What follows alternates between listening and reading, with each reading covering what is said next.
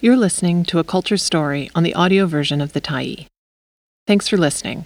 The Tyee is a nonprofit newsroom that is funded by our audience. So, if you appreciate this article and you'd like to help us do more, head on over to support.thetyee.ca and become a Tyee builder. You choose the amount to give, and you can cancel at any time. At Canada's End of the Road, A Visit with Anne Cameron. By Ben Musset, December 7, 2022. Editor's note: Anne Cameron, the feisty, award-winning BC author, died on November 30th. The website of her longtime publisher, Harbour, aptly describes her as easily one of the province's most groundbreaking writers in a posted tribute. We are proud that Cameron was a regular Tyee reader and commenter. She often shared her no-nonsense love of justice, family, and independent thought with our community. Republished here is a piece arising from a visit with Cameron in her Vancouver Island town of Tossis, published on the Tyee on May 8, 2020. The route from Gold River to Tossis, on the northwest coast of Vancouver Island, is a steep, winding goat track, in the words of one local.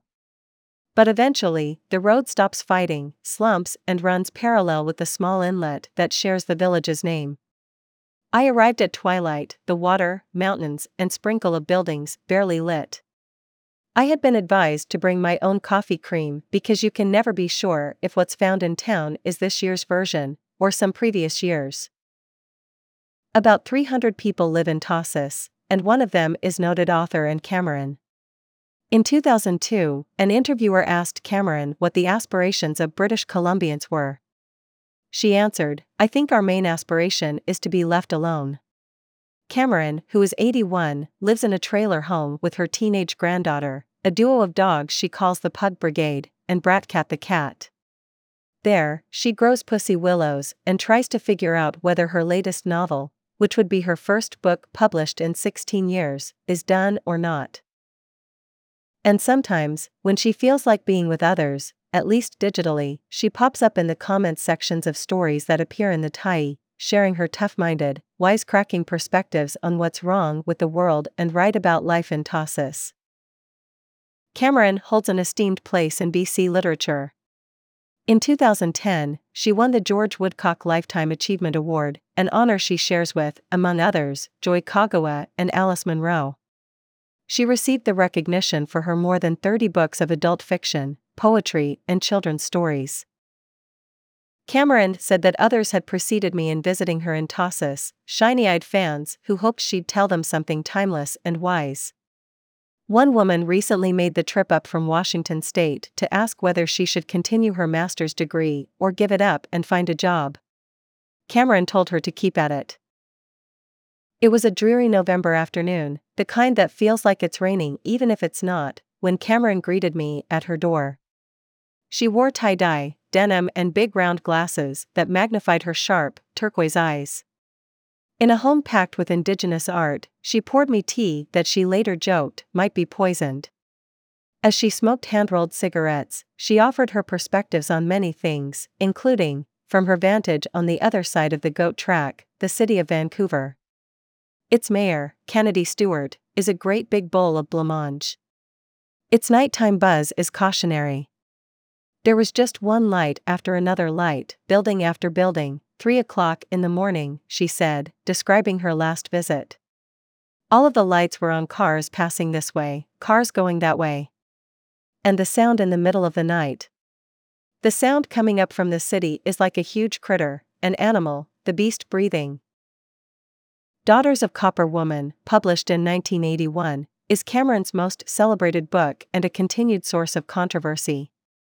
In it, she offers a collection of stories she says Nuu-chah-nulth elders told her about the pivotal role women played in pre-contact times, as well as the secret matriarchal society that sustained that precious knowledge. In the early 1980s, the book struck a chord with North America's burgeoning feminist movement. One university professor of mine called the book a revelation, saying it opened her settler eyes, for the first time, to indigenous culture. In 1986, Cameron published Zelerons, Mythology of the Northwest Coast, a book featuring Haida storytelling. 2 years later, at a Montreal literary conference, Lee Maracle, a STO, Low poet and author, reportedly asked Cameron to move over and make way for Indigenous writers. Maracle later denied asking Cameron to move out of the way. Instead, she said she asked her to stop stealing our stories. An English professor on Vancouver Island told me to this day some of her students refuse to read Cameron's work. In the 2002 preface to Daughters, Cameron writes that elder women of the Nuu-chah-nulth Nations, from the west coast of Vancouver Island, instructed her to put the stories on paper and have them published, for all of our children and grandchildren, but especially for the ones who have been deprived of some of the healing aspects of their grandmother's culture. That explanation did not satisfy Maracle, who Cameron calls a longtime friend. What our elders did not know, and I know no white person has ever explained to them, is that once you give away the story, that is it, your children are disinherited, Maracle wrote in her 2017 book My Conversations with Canadians. Some elders don't mind that, but some do, and that should have alerted the white writer to something being wrong here. Who would give away their children's inheritance if they were aware that that is what they were doing? I reached out to Maracle for comment, but she declined an interview. After the confrontation in 1988, Cameron says she respected Maracle's request. I understood her point of view. Since then, she hasn't released a work of adult fiction inspired by Indigenous legends, although she has published several children's books based on Indigenous legends, including a 1998 collaboration with Sue Piel, an elder storyteller from the Tla'amin Nation on the Upper Sunshine Coast. When I first met Cameron at her home in Tossis, she emphasized the importance of receiving consent to tell the stories Indigenous elders have shared with her. I've been very lucky. I've had people tell me some absolutely incredible stories, but I haven't been given the permission to pass some of those stories on. Stories and songs and dances and poems are the personal possession of the people who are telling them. They're not yours to tell. Still, Cameron said at least half of the characters in her books are First Nations people. I just don't say so. You know, they live among us, eh? She said sarcastically. There's an added layer of fierce humor to that statement. Most of Cameron's grandchildren are Indigenous, including the granddaughter who lives with her now. Of her grandkids, Cameron said, being First Nations is not the be-all, end-all, and final descriptor of who they are any more than me being primarily Scottish defines who I am. When Cameron was 20, she met a French-Canadian pilot. Soon after they married, then 3 children arrived. They stayed together for more than a decade and a half. When it was over, Cameron made sure she got custody of the kids and, like so many of the resourceful women in her stories, she scraped by. We ate a lot of macaroni. Eventually, she sold a screenplay to CBC in the mid-1970s, and then came the books and more scripts and film and literary awards. She never kissed a man again.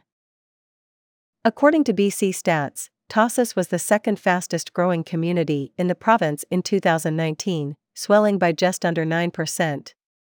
That means an additional 24 newcomers showed up. Buildings along the shoreline sit empty and boarded up. But, a few decades ago, when the sawmills were at their peak, nearly 2,500 folks lived here. In a 2005 dispatch for the Tyee, Cameron described it this way: it was boom time then, 3 mills going around the clock, the noise rose from the machines and echoed off the bluffs, back and forth across the valley until I felt as if it was all happening behind my eyes, filling my head with rhythmic pounding. After that last mill in Tossis shut down about 20 years ago, the log booms that once crowded the inlet disappeared along with roughly 85% of the population. The port now sits fenced off and quiet. Tossis is trying to reinvent itself as an ecotourism destination for summer travelers seeking to fish, kayak, hike and explore caves. Up and down the coasts of Vancouver Island, other mill towns have suffered similar fates: Gold River, Yubu, Bamfield, Jordan River, Hallberg. Dr. John Lutz, a historian at the University of Victoria, keeps track of the decline. He says fewer people live on the west coast of Vancouver Island today than did a century ago. I mean, capitalism does this, right? At least resource capitalism, he told me. It has no sense of attachment to the place and very little to the people. It just has an attachment to the extraction of wealth. Cameron knows this truth well. She was born into a family of coal miners in Nanaimo and moved to Tassos. Well, she doesn't really remember exactly when. You keep asking me, what year was this? And what year was that? And I will be damned if I know. The stories she's written are full of loggers, tree planters, and the sturdy women that so often hold these towns together. I don't think anyone has captured the idiom of the working class, BC, coastal small community as well as she has, Howard White, Cameron's longtime publisher, said to me. I sort of think of her as the William Faulkner of the BC coast. Here's an old joke Cameron likes to tell: God must love poor people, because she made so many of them. She laughed. And that's true of workers. She refuses, though, to wax sentimental about workers clinging to jobs in the struggling oil and gas industry. She thinks energy companies have duped some into thinking that nothing else exists for them beyond fossil fuel extraction. When they scream and yell to protect the jobs they presently have, they don't seem to realize that they are at the same time admitting they're too fucking stupid to learn how to do something else, she said. Not all that long ago, she told me, there was a really good job going around the village at night lighting lamps, but we don't have any lamplighters working today, and nobody misses it. Who misses the guys who steered the 20-mule teams that took the Borax across, Death Valley? Nobody's worrying about their jobs. Jobs come and jobs go. Listen carefully to Cameron's profane lectures and the deeper empathy surfaces. She speaks hard truths about what it means to be working class in Canada today, while directing her anger at those who reap the profits. When I was still young, back when the dinosaurs roamed the earth, we all just knew, the way we knew the tide comes in and the tide goes out, we knew we were going to get a job, we were going to save some money, and we were going to buy our own house, or build our own house. My grandchildren, Cameron said. They might inherit this trailer, but they will never be in a position of buying one themselves. Well into spring, low-hanging fog off the mountains makes it feel like Tassos is fully insulated from the world's chaos. But Cameron won't avert her eyes. She's a keen follower of the news. A few months after visiting Tassos, I gave her a call. At the time, Canada was gripped by nationwide protests in support of the Wet'suwet'en hereditary chiefs' demand that no pipeline be built without recognizing their people's title to the land it would cross, and their right to say no. The standoff in northern BC had rippled out, and Indigenous people and allies were blocking trains not just in BC but in Ontario and Quebec. The country's social fabric, let alone any earnest effort at reconciliation, felt like it could unravel. As usual, Cameron didn't mince her words. How many times do people have to be kicked in the head before something happens, like a blockade on the railway? Both the province and the federal government have been saying things and then not backing it up at all, Cameron continued. And then she referenced another obstacle the federal government had recently created for members of First Nations. It was fighting a $6 billion class action lawsuit that demanded the government compensate First Nations children who were denied adequate health services or were otherwise suffering as a result of Canada's underfunded on-reserve child welfare system. I mean, who the hell in their right mind is going to be talking reconciliation while taking Native children to court to try to cut down the amount of settlement that had been decided on? Now, what kind of cheap shit is that? I don't see how you can call it reconciliation when there was never any conciliation to begin with. Cameron concluded that the pipeline protests and rail blockades were just one manifestation of a really, really deep-rooted anger. You can't keep pushing people around and expect them to just keep smiling. Canadians are very lucky, she said, that Indigenous people in this country are as patient as they are. 2 years after her divorce, in or about the early 1970s, Cameron fell in love with a woman from BC's mainland. They got together after Cameron figured out what she was feeling inside. I was quite puzzled for a while, she recalled. It's not like suddenly, in flaming letters across the sky, the finger of God drew a message to me. When Cameron was around 13, her mother Annie became a Jehovah's Witness and began dragging her to the local Kingdom Hall. Her brother never had to go, but Cameron's 2 sisters remain members of the church, as do their children. For Cameron, it never took. Cameron and her mother never discussed her sexuality, but she's sure her mom knew. Did it change their relationship? No, she cackled. She had disapproved of me for a long time. She elaborated. It was a strange relationship with my mom because I knew, the way I knew the sun rises, and the moon shines in the sky, and the tide comes in, and the tide goes out, I knew my mother loved me. But I don't think she liked me. Over the phone, I could hear the claws of the pug brigade tap along the linoleum floor of Cameron's home. It was 5 o'clock, the dog's dinner time. Honest to God, they have alarm clocks in their heads, she moaned, imagining out loud the dog's thoughts. What if she forgot tonight? What if she's forgotten? What if she's forgotten? And they keep it up, and the little toenails go ticky ticky ticky ticky ticky. It can drive a sane person mad. I'm insane, so it doesn't bother me. Cameron served for a time on the Municipal Council of Tassos. She took it upon herself to file memos on the goings-on around town. Mayor Martin Davis, who served on council with Cameron, said they often read like novellas. He recalled one about the so-called Crow Wars, dividing residents of the trailer park where Cameron lives. Half of the residents were feeding the crows, encouraging them to flock to the trailer park. The birds would peck on the metal roofs of the homes in hopes of being fed. This, naturally, irritated the other half of the residents, some of whom, according to Davis, were actually trying to shoot the crows. Whose side was Cameron on? She was pro-crow, Davis said with a laugh. I asked Cameron how she expects to be remembered. Predictably, she demurred. I'm not sure that I'll be remembered. I don't think we should make a big point of remembering anybody. We should maybe just put all our energy into making things better for the next bunch, 'cause God knows the world is fucked, Ben. But Cameron doesn't think Tassos is fucked, and that's why she stayed. I really like it here, she said the last time we spoke, after the coronavirus had arrived in Canada, intruding even on life where the road runs out at the far western edge of the country. I've got a few good friends who do things like come to the door with a quart of delicious, homemade stew and just pass it through and say, I'm not coming in, because if you're not contagious, I probably am.